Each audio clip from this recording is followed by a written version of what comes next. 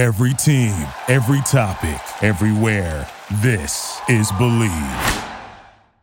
'Cause I'm just a teenage dirtbag, baby. Yeah, I'm just a teenage dirtbag, baby. Listen to Iron Maiden, baby, with me.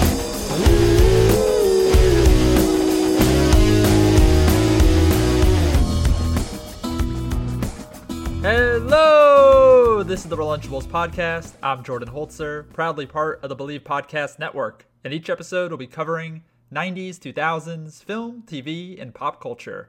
I am not alone. Each episode I'll be having on special guests to help me relive my childhood. Thank you to Wheatus for the intro music. I know it's been a while. Trust me. I'm glad to be back in the studio recording podcasts. And thank you for all of you who have stuck with me over the past couple of weeks. This week, we have two very special guests. We are going to be joined by the directors of the Orange Years documentary. If you are not familiar with this documentary and you are a listener of this podcast, I can guarantee that you will absolutely love it. It is all about the rise of Nickelodeon in the 80s and 90s, covering all the TV shows you grew up watching, with interviews from Keenan and Kel to Melissa Joan Hart. Pretty much everyone from your childhood is in this documentary. We are having on the directors, Scott Barber and Adam Sweeney, two guys who really just love nostalgia, like myself. These two guys just really bootstrapped this all the way, crowdfunded the project, and really got it out there. It was acquired by Gravitas Ventures. You can rent it now on Amazon, Apple, pretty much any VOD provider. You could get this right now. I'd go ahead and encourage my listeners to check it out. So, next week, we're going to be joined by Allison McLean Merrill, a writer for Screen Rant, who came on the podcast and we broke down our top 10 Disney Channel original movies. I know it's something we talk about a lot on this podcast, and we finally sat down and put pen to paper and came up with our rankings. So definitely check out that episode. I think that's a great 50th episode to end this year on. What a terrible year 2020 has been. Hopefully better things to come in 2021. I want to thank all my listeners from starting this podcast from 0 to 50. It's been a grind, and it's been a great grind. We've had incredible guests, incredible friends who wouldn't have made possible without. So without further ado, let's get into my interview with the directors of the Orange Years, Scott Barber and Adam Sweeney. But not before we roll the trailer for the documentary. Nickelodeon, if you want to know about it, it's a kid-owned environment. It didn't feel like the version of what an adult was telling a kid to watch. It felt like really what kids were into. I don't know. Kids can smell from 1,000 miles away when they're being sold a bunch of crap. If it was a tiny bit naughty, kids would really appreciate that and feel that it was real and it was really for them. You can't do that on TV. No one really knew if it was going to end up being successful.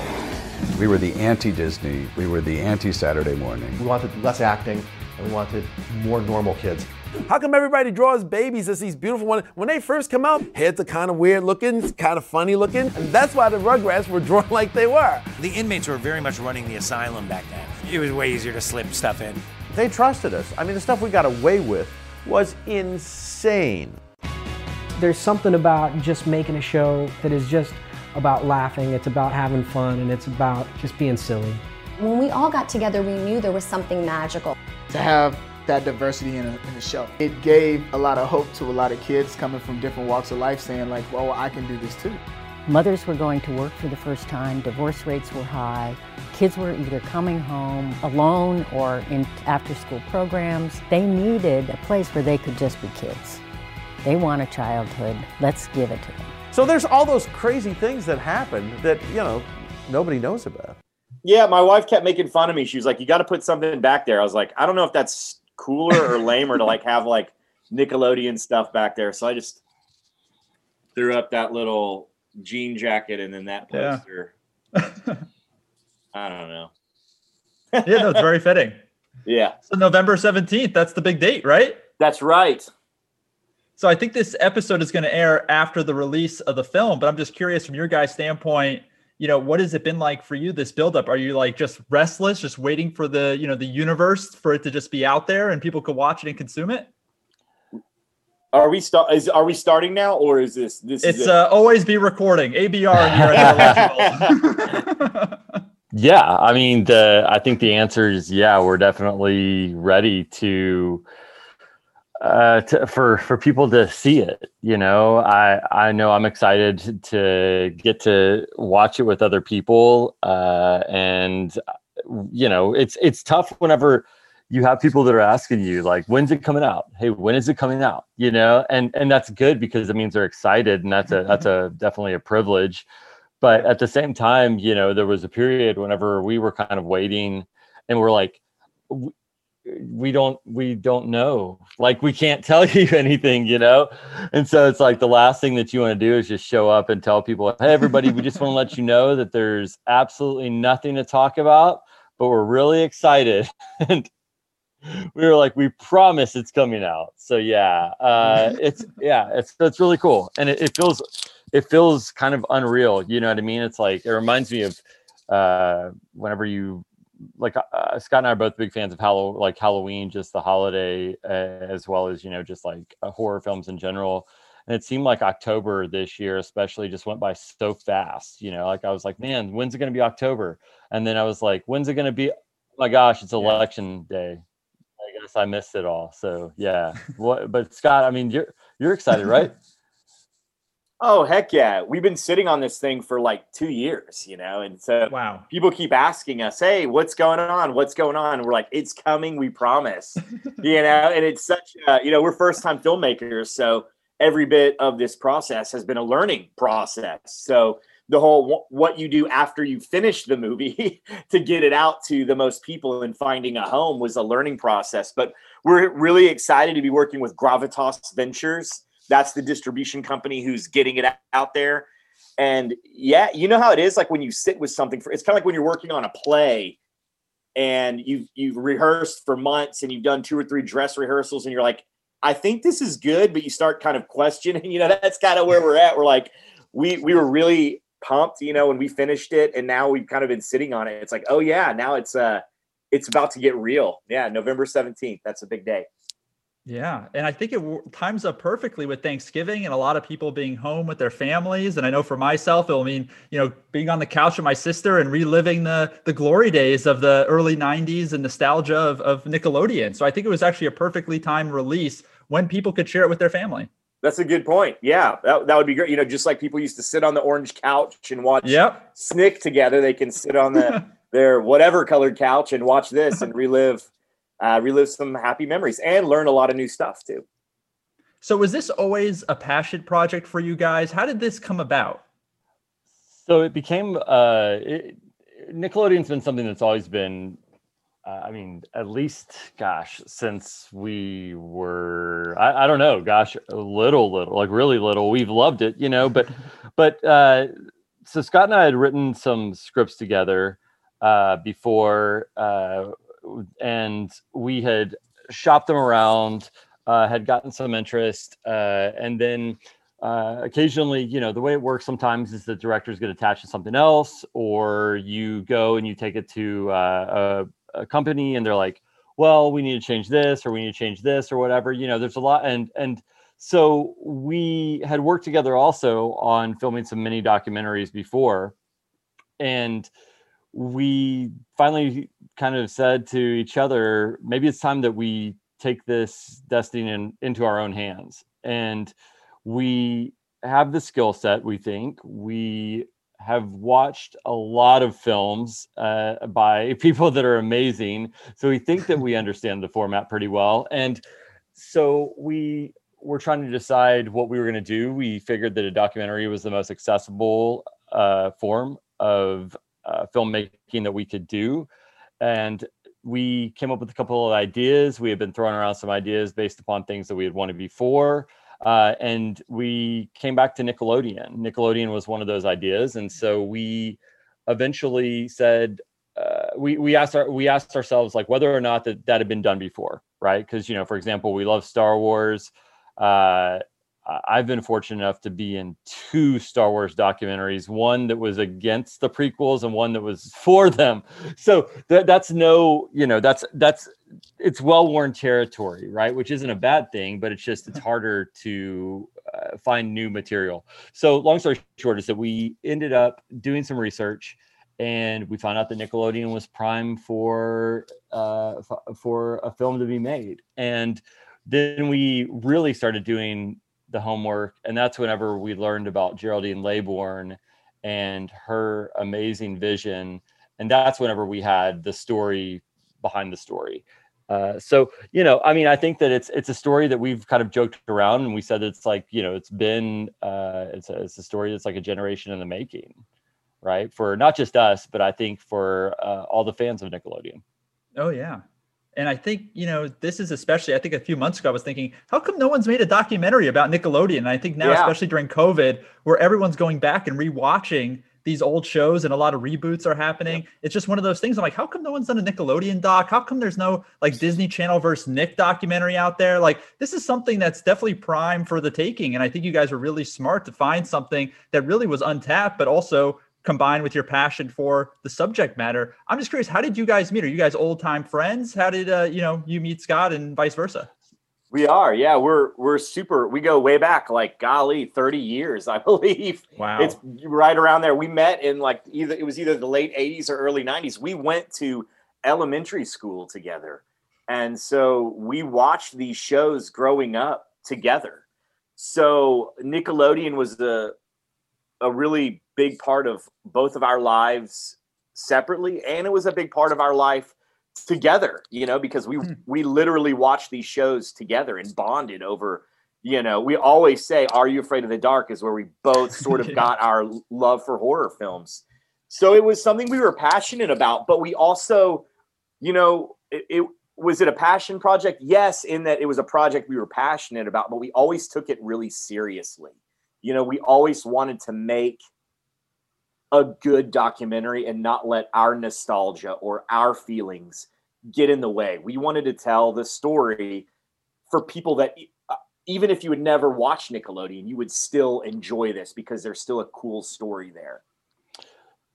Yeah. And I think that's important, right? Because we asked ourselves at the very beginning if there was a greater story, because I think that what hopefully is going to be surprising for people is that most of the information that is going to be new to them is going to come from new figures that they end up meeting and that they realize helped shape all of these wonderful forms of programming. We've been really, really fortunate to get to work with, a who's who of Nickelodeon talent, which feels unreal. But the reality is that a lot of those actors and a lot of those hosts were almost our age, right? And they were going through it like we were.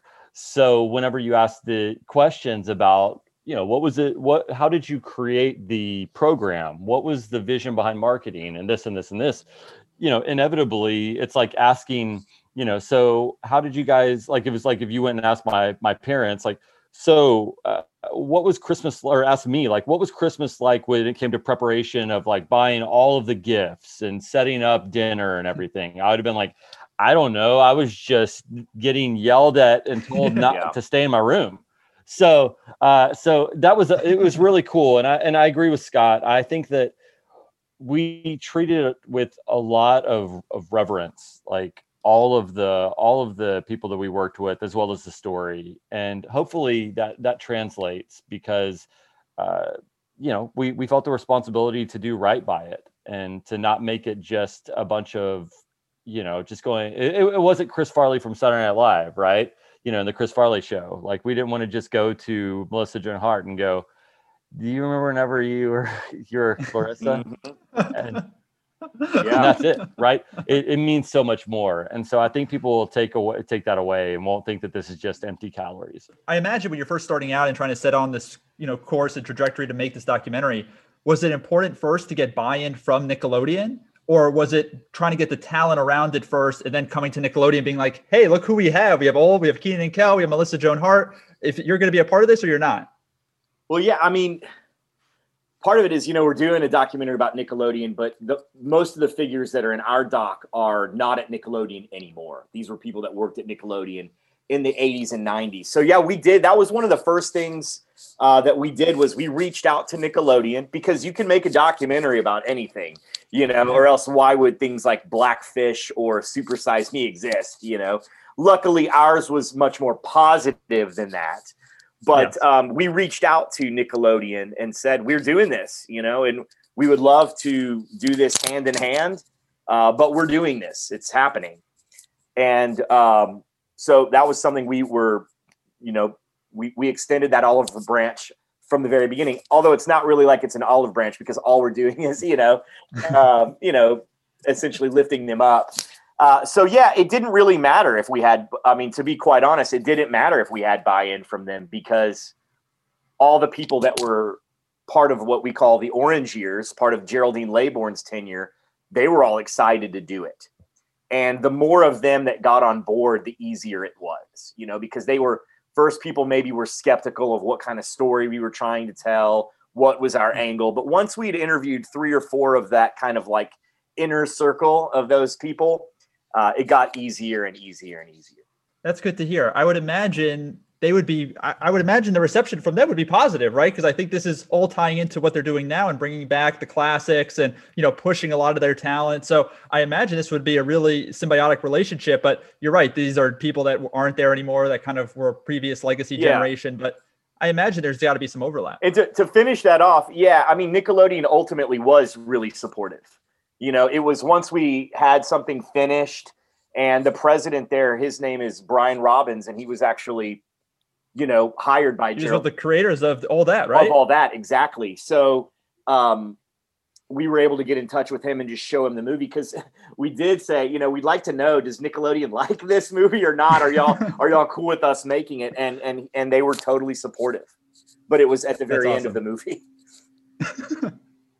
So in terms of, reaching out to some of these old cast members from all these shows, what was that process like for you? Was it sort of just a snowball effect once you got 1 or 2 and then a lot more people are willing to talk? How was that process? Was there anyone that you really wanted that just for one reason or the other just didn't happen? I'm just so curious about, you got such great buy-in from people to be part of this. It takes time. And the funny thing is, whenever we did the crowdfund, the reality is we didn't have anybody attached at that moment, right? We knew that we were very confident that we could make it happen. And we were very lucky too, and very fortunate, because anybody in the documentary, they could have just easily passed, right? But so it did become a bit of a snowball effect, we'd set it up to where we kind of had our framework where we said, this is the minimum amount of interviews that we have to have in order to make a story that is going to be representative of this phenomenon. And then then we moved on to, this would be perfect, right? I'd say we got exactly what the latter ended up being. With that said, I do wish that we had gotten a chance to interview Toby Huss, because Artie, the strongest man in the world, is, I think he might be the best superhero of all time. It's only a matter of time before he gets into the MCU. But we got pretty much, I think pretty much everybody. I think I would say if I were to pick 3, probably would have been, 3 or 4, maybe Toby Huss. Toby Huss would have been great. I would have loved us to talk to Amanda Bynes, which we were talking about. Ultimately, it just didn't work out. And then, I think it would have been awesome to talk to Dave Coulier, right? He would have been awesome. We were in talks to talk to him as well. The one that we heard a lot that people asked, it was funny, is people were like, so did you get Alanis Morissette? And we're like, no, but she was barely on the show, really. But what about you, Scott? Who were some people that you would have wanted to get that we didn't have landed? Yeah. I mean, it was pretty cool. I think you hit the nail on the head when you said it was a snowball. That's what it was. When all we had was this crowdfund, and we're just hitting the pavement, cold calling people that don't know us, and we don't have any sort of resume. You know, we're first time filmmakers. It was hard. It was very difficult, and we were doing everything. If we could find them on Facebook or Instagram or Twitter, or go through their publicist or agent, we would hit them however we could. But then it was like, once we got Mark Summers, it was like, okay, things got exponentially easier. And then like, once we got like Kenan Thompson, things got a lot easier. It was like, every time we would hit those, like, it got easier and easier and easier. And just the more, sometimes we would interview somebody, and then they would call their friends and be like, hey, I'm going to call my castmates and say, you guys should do this.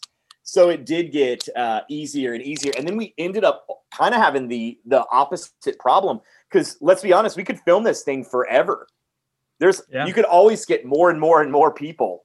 You could, you know, and ultimately we had to go, okay, we got to cut this off. We have enough people. And if we put any more people, it's like everybody's going to be in it for like 5 seconds, because there is like 30 something people in the documentary, which is a lot. And I think that I'm proud of how we handled that. I think we give everybody their moment, their time to shine. Because at the end we were like, you know, we got Coolio in the doc, spoiler alert, you know, but it's like, we get Carmen Electra because she was in Good Burger. We could have gone on forever. I mean, there's so many people that I really wish we could have gotten, you know, some of the guys from My Brother and Me. I think that would be really cool. Because I think that show kind of gets overlooked in a lot of ways. I think it was a really good, awesome show. I think it was a wholesome show, which I think is good for kids. You know, kind of like Hey Dude. It's in that family of like Hey Dude and Doug. It was just a good feeling show. And I mean, I wish we could have interviewed Iggy Pop. He played Nona's dad on Pete and Pete, and I always thought it was so funny. When I was a kid, I didn't know who he was, but now growing up and watching it, the fact that he's like real square and lame and hates anything weird, but it's played by Iggy Pop. I think that's really a funny tongue-in-cheek joke.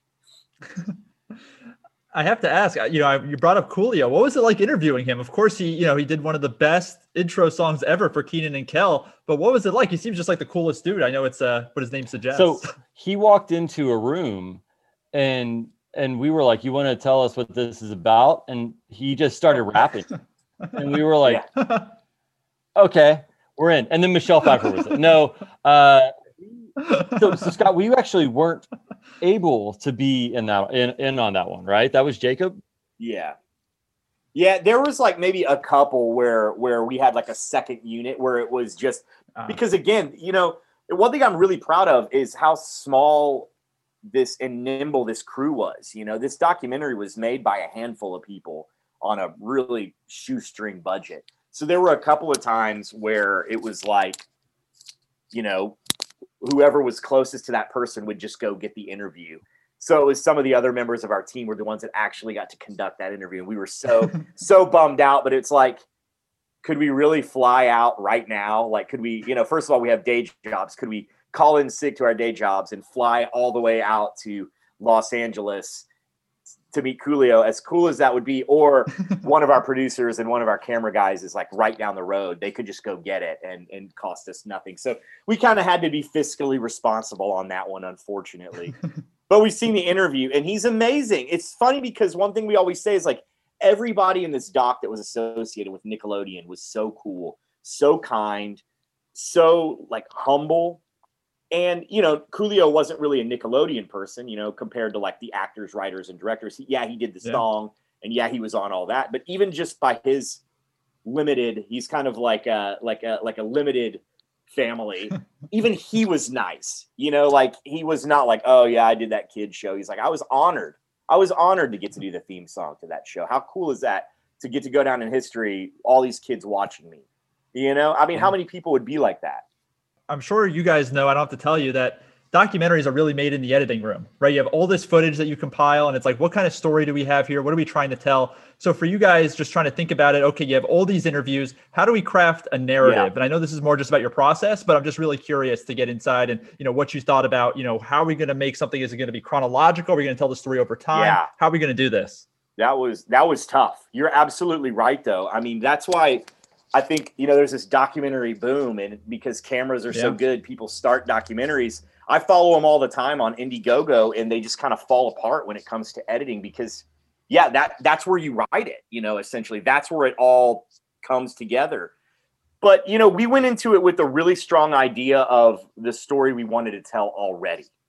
So that helped the editing process out exponentially because we already we knew what we were looking for, and we knew what questions to ask people, to kind of go for that story. But then the story really came alive when we were editing it, and it was very difficult. Luckily, we lucked out. A lot of it happened chronologically, like a lot of the live action shows all came out, and then the 3 Nicktoons came out. So we did want to tell a story that was chronological. So you can go, if you're someone that goes, I want to know how Nickelodeon went from just nothing, just a local channel in Columbus, Ohio that was on its way out, was failing, to SpongeBob SquarePants, where it was literally as big as Disney. I want to know how that happened. You can watch that in a very clear, concise way and also experience the ups and downs with those people.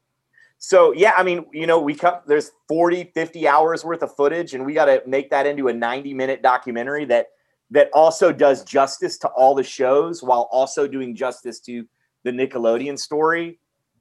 Yeah, that was crazy. But we had so much fun filming it. We really did. It never felt like work when we were filming it. There was sometimes where we would film I think the most we did was 7 or 8 interviews in one day. It was crazy. And we would go from sun up to sun down, film. And editing was kind of the same way because you're watching all these really cool stories, you're laughing, you're having fun. So even the editing process, as intense as it was, it never felt like work. It always felt like we always felt like we were part of something really cool. That's awesome. Anything to add, Adam, there, or that's no? It? I mean, I think Scott, he nailed it. Really, is that I would say we were fortunate enough, like he said, because the story was in a linear, worked in a linear fashion. I mean, sometimes you end up with some documentaries, they happen as they're filming, right? Which is interesting. Some of this and some of the story did evolve for sure as we were taking a look at it. Also, with respect to what the interviewees were saying to us, right? They helped out a lot. But yeah, we spent a lot of time doing research at the beginning and worked on the framework, and we had a couple of different ideas of how we were going to do it. And so ultimately we ended up using kind of the story of Geraldine and the creative programmers as what we would be like the trunk. And then the branches are the story or, the programming eventually. I would absolutely agree with that, is that it could have gone a lot of different ways. And the reality is based upon, you could film another 100 hours worth of footage and there would still be some things that maybe missed out. I think that if there was one thing that we would both take a look back at, is we would say this could absolutely become a mini series, and you could film up until now, realistically, right? If you were to tell the legacy of everybody returning, Nickelodeon is not unlike the Star Wars franchise right now, right? Where you have the Han Solos and the Harrison Fords and the Mark Hamills and the, Carrie Fishers coming back to the family while also paving the way for a new generation. So yes, absolutely. It was a lot of work and, credit, but I mean, credit to the editing realistically, Scott, another editor, Sean Cawthon, did a ton of work. And so that deserves to be commended for sure. Oh, definitely. On the post-production end, because there's so many people in the post-production that get overlooked, because like you said, especially on a documentary, I mean, that's so big. We had a great musician that worked on our soundtrack, and his name was Darren Beck. Because another thing about our documentary, focusing on, the Nickelodeon story, but then also all the shows, we really wanted all the shows, because they kind of get their own segment, the shows that were important, the shows that were game changers, they get their own little mini story within the bigger story. We didn't want it to feel formulaic, where it's like, okay, now we're going into the story of Double Dare. Okay, now we're going into the story of Hey Dude. I think that the Hey Dude segment is totally different than the Salute Your Shorts segment, which is totally, we kind of let each segment come to life in its own way. And Darren, he had to write music for all those different parts, because all those parts we wanted to feel different and alive and unique. So with most documentaries, once you write a couple of songs, you know, you're kind of good, you know, and you can kind of remix those songs and repurpose them. Yeah. But, you know, for like Hey Dude, he had to write a couple of like country western songs. And then for like Pete and Pete, some like cool indie rock kind of sounding songs. For Are You Afraid of the Dark, some kind of synthy, creepy sounding songs, you know. And then for All That and Keenan and Kel, he wrote some kind of 90s hip hop songs. So, I mean, we got to give a lot of credit to Darren, because he made each of those parts feel different. And he had to write so many songs, you know, and he's doing it. And some are he had a slide guitar he's recording. Some he's working on his synthesizer. I mean, he had his work cut out for him. But, you know, like us, he was really always really positive and really excited to work on it. But yeah, his soundtrack is like amazing. I would listen to it even without the documentary. I would just cruise around jamming the songs he wrote. That's incredible. And I know I would watch a 10-part, you know, kind of Last Dance series all about the orange years. You know, give me 10 hours of content here. Yeah. You know, honestly, I'm not complaining about, you know, the 10 hours of footage. So, you know, I know there is an audience for it for sure, to kind of even go all the way up until today. I'm just kind of curious, you know, we've had so many guests on the Relunchables, former child stars, people from that era on the TV shows, on Disney Channel, on Nickelodeon. And it's all the same sentiment that, you know, we grew up in the golden age of children's programming. And I'm sure you share that. But I'm just curious, after doing this documentary, after going through all this time and effort, you know, really getting the answers, do you have any sense of why this came about at the perfect time? Hanna-Barbera, Disney Channel, Nickelodeon, all these great programs coming out right at the perfect time when we were kind of coming of age? Or is there anything, you know, specifically that you guys point to as, you know, the reason why this all happened at once? Or is it just kind of circumstance? You know, I think it was kind of the dawn of cable helped out a lot, right? I mean, like it's the same way that to a degree, social media has helped launch a lot of careers and put people together. You know, we've seen movements that have happened in, you know, this year that have happened largely because, and also out of some circumstances as well that weren't so great, like with respect to COVID, right? Like some people were able to come together. I think I would largely say that cable was the unifier. You know, it allowed us to watch the same programs. Additionally, it opened up avenues for people that weren't going to get their chance to do it. It's the same way, like with, you know, George Lucas, like kind of championing like digital film, really is that the reality is, who knows if there would have been a chance for, you know, for me and Scott to get to make a film before that, right? It would have been much more difficult, you know, and I think that at that point in time, like consumer culture was coming to a head, you know, like we, you know, it was, I think people look back also in terms of film with like Amblin Entertainment and other studios like that. And that type of storytelling just wasn't happening at that point. Right. So we were like on that, it all, like you said, it came to a head. And, you know, like you said, you could open it up to Hanna-Barbera or Hasbro with action figures and things like that. Right. Yeah. So I think that's a great question. You know, I'm not sure that, I know for Nickelodeon, I think that we have a little bit of an answer, but with respect to the cultural phenomenon that happened, that probably would be a great documentary within itself, right? Is like, why would that happen? Yeah. Like, you just hang up Jordan right now and you're like, hey, so here's the thing. You're like on that, like, I don't know why you would be like on a telegram or something, like, you know, on a wire. Like, but Scott, what do you think? What? Yeah.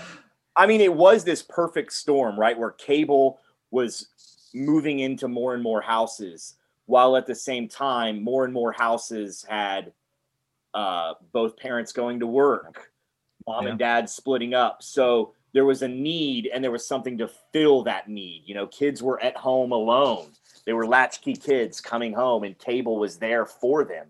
And I think that was one of the first times it was the first time we had cable. And it was also the first time we had a lot of kids who were like that, who were home by themselves.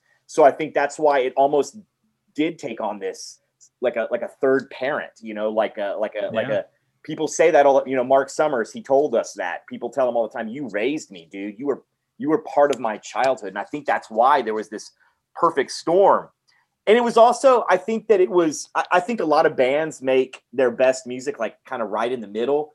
In the beginning, you're still figuring it out. And at the end, you're kind of trying to make money, but in the middle is where the sweet spot is. And I think that around that time, there was money to make shows good. You could put money behind it because you do need that. You do need some production value, but there wasn't so much money that it became just corporate and all about the money, So you were able to do shows like Are You Afraid of the Dark that were like an anthology series. Anthology series are expensive to make because you got to always have a new location.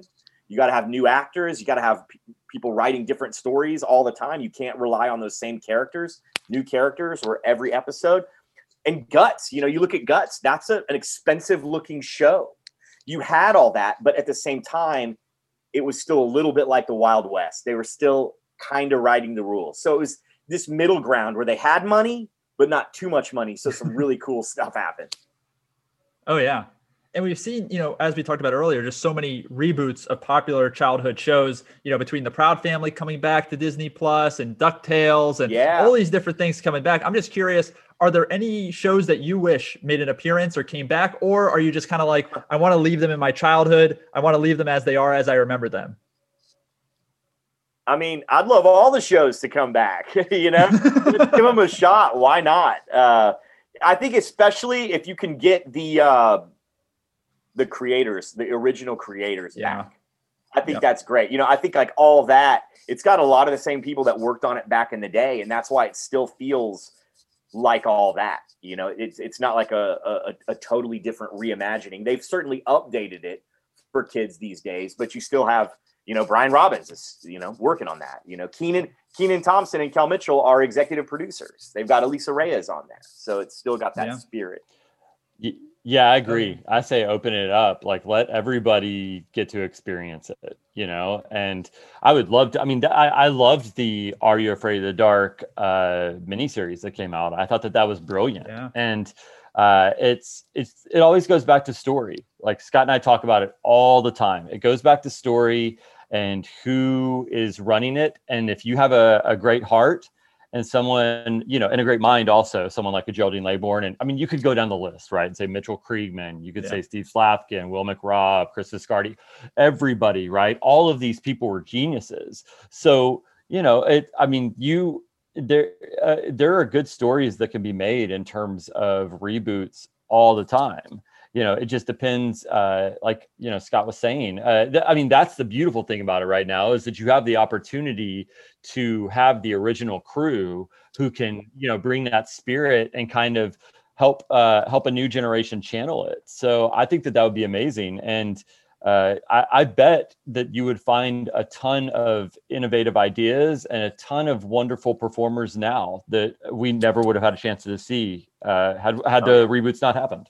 Oh yeah, 100%. And I think, like you mentioned, just having, a new audience, right? And I think people of our generation are having kids of our own and sitting them down and watching these classics that we grew up on. And, I think Animaniacs is coming to Hulu in a few weeks with Rob Paulsen and the original cast. Like, I can't wait for that, so it's really interesting when you could tell when it's a money grab and when it's not, right? And same with the Star Wars franchise. You could clearly tell when they're just out there to make money versus we want to go back to the origins. We want to get the people who were on board from the beginning and actually make a creative tale that we want to tell, not just because we need to make $100 million. Right. And you end up with people like Ben Schwartz on DuckTales, right? And Star Wars also. Yeah. Crazy. I mean, he's amazing, and so you get these like we said, you get stories and you also get people that are really interested in coming back and revisiting it, right? Because you always hear these stories about how some people are like, that's the past, or you see like all these comedic films that are like, you're a has-been or whatever, blah, blah, blah. But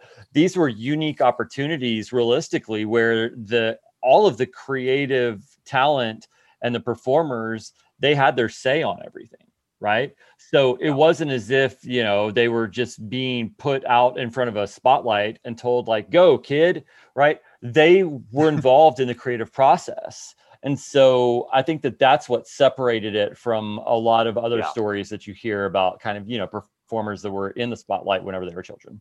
Yeah, no, 100%. I'm just curious, was this all filmed before COVID? Like, was this perfect timing for you guys, or was it a hassle trying to get interviews during COVID? Yeah, it was way before COVID. Yeah, we debuted the film at Doc NYC in 2018. Oh wow! I was going to joke around and say we filmed this in the Great War. Like, this is before talkies were a thing. So it was weird because we were going to tell people, right? It was like Back to the Future. We were like, hey, listen, here's the thing. Your grandchild is going to be in a film. And your kids are going to love it. Yeah. Yes. So we got very lucky. And Scott and I talked about it, whenever COVID hit, is we were just like, wow. Like, I mean, it's because we work on projects right now. And so it's really interesting to see how people are navigating the cinematic landscape. When you see a movie like Tenet underperform because of justifiable reasons, anybody is ripe for that. So the reality is, if we would have done this 2 years later, you would have seen a lot of Zoom interviews and having to get really creative that way, I anticipate, or, probably some social distance interviews that were, I mean, it's a little bit different than doing a narrative feature, but, I'm sure Scott would say that we are very, very fortunate, and. Oh yeah. Very fortunate, and it's a bummer that COVID happened, of course. I mean, that's my heart goes out to everybody, and it did, though. We knew that our hope was that through all this craziness, we could get this film out, and we were fortunate that we had finished it well before this. And while nobody else was able to finish their movies, we felt very grateful that we were done with it. And we just wanted to get it out there, because we're like, oh man, all these people are at home wanting something to cheer them up. We really wanted to get the film out because we were hoping, hey, maybe this can make somebody feel a little bit better for today, if nothing else. Yeah. So we've been very excited to get this out there and show people.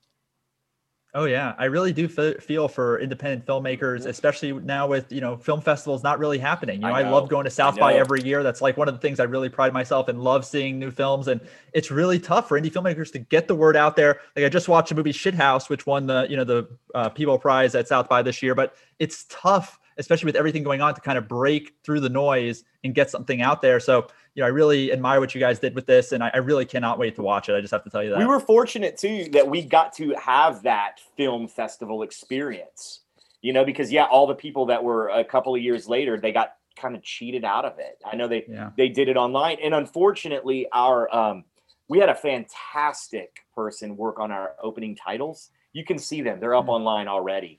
If you Google the Orange Year's opening titles, she just did a great job. They're so cool. They're so amazing. And I think they took our film to the next level, and they got accepted into South by Southwest this past year. Oh, wow. So we were very excited. We were going to, because, our film debuted at Doc NYC. And so we were like, yeah, that's great. Now we're also we got Doc NYC. It's not the whole film, but the opening credits are at South by Southwest. And her name is Allie Clark. And she's just a phenomenal person. She's done a lot of great opening credit work. There was a documentary called Life in Waves that's about the life of Susan Ciani, one of the pioneers of synthesizers and things like that. And opening credits are like a lost art right now. It seems like every TV show just goes right into it. There's no one that does really opening credits anymore. It's a shame. Yeah. And ours were drawn by Justin Harder, who did the end credits for Deadpool.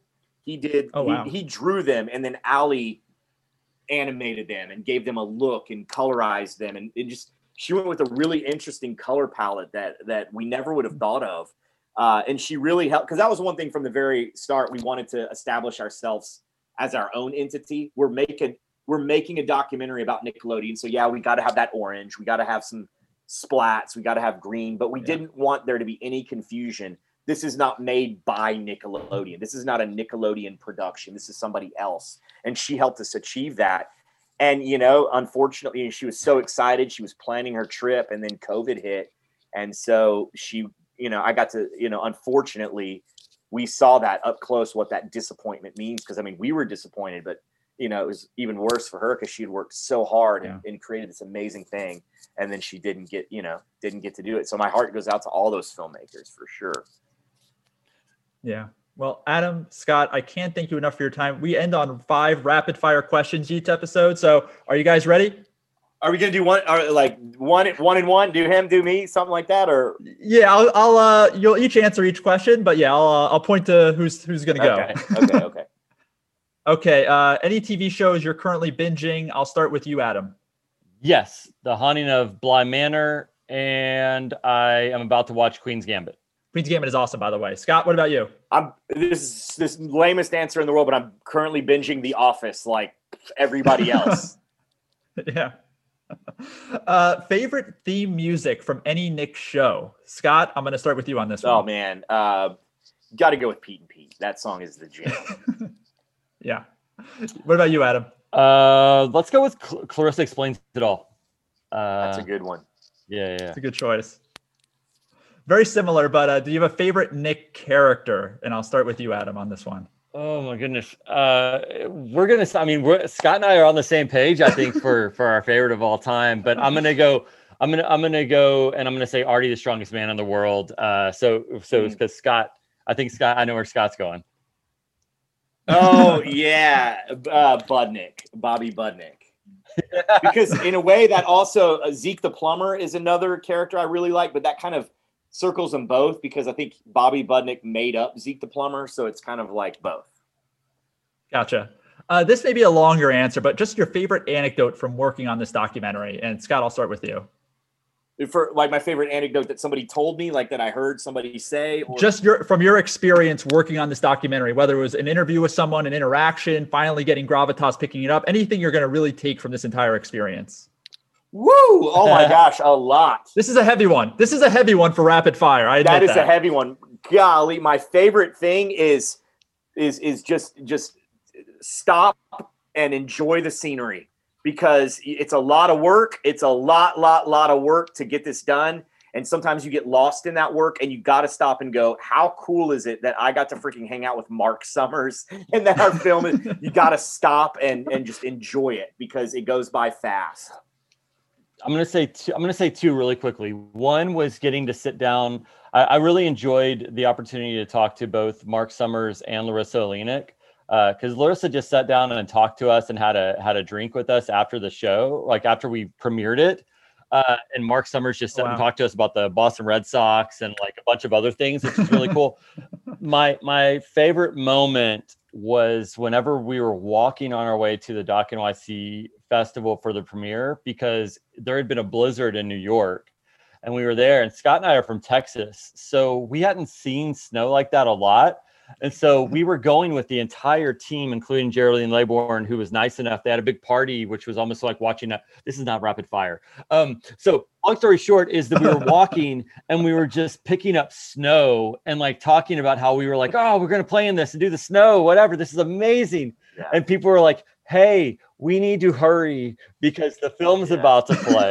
And so it was just a really cool and very like charmed moment. You know what I mean? Because it was two things that you don't get to be involved in very often. And so it was amazing. It was a really beautiful night. Mm-hmm.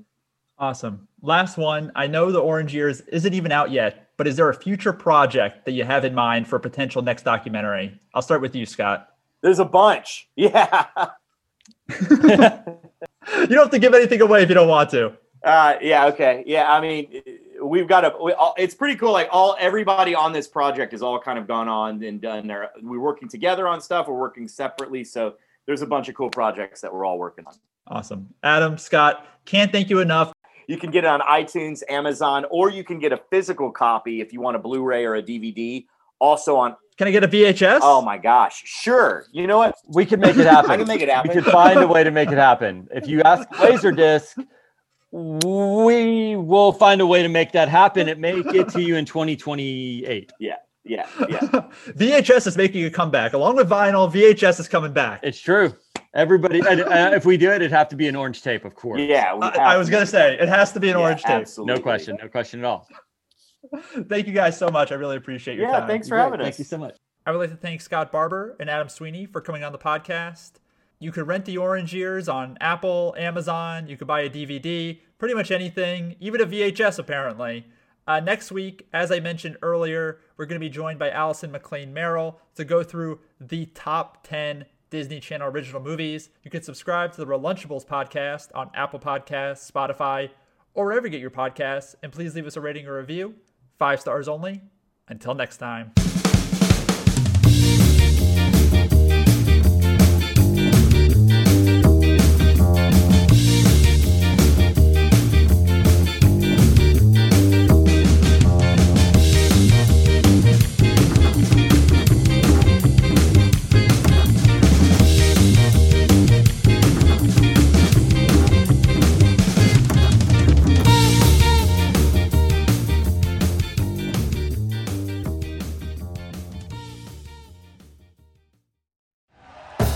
Thank you for listening to Believe. You can show support to your host by subscribing to the show and giving us a 5-star rating on your preferred platform. Check us out at Believe.com and search for BLEAV on YouTube.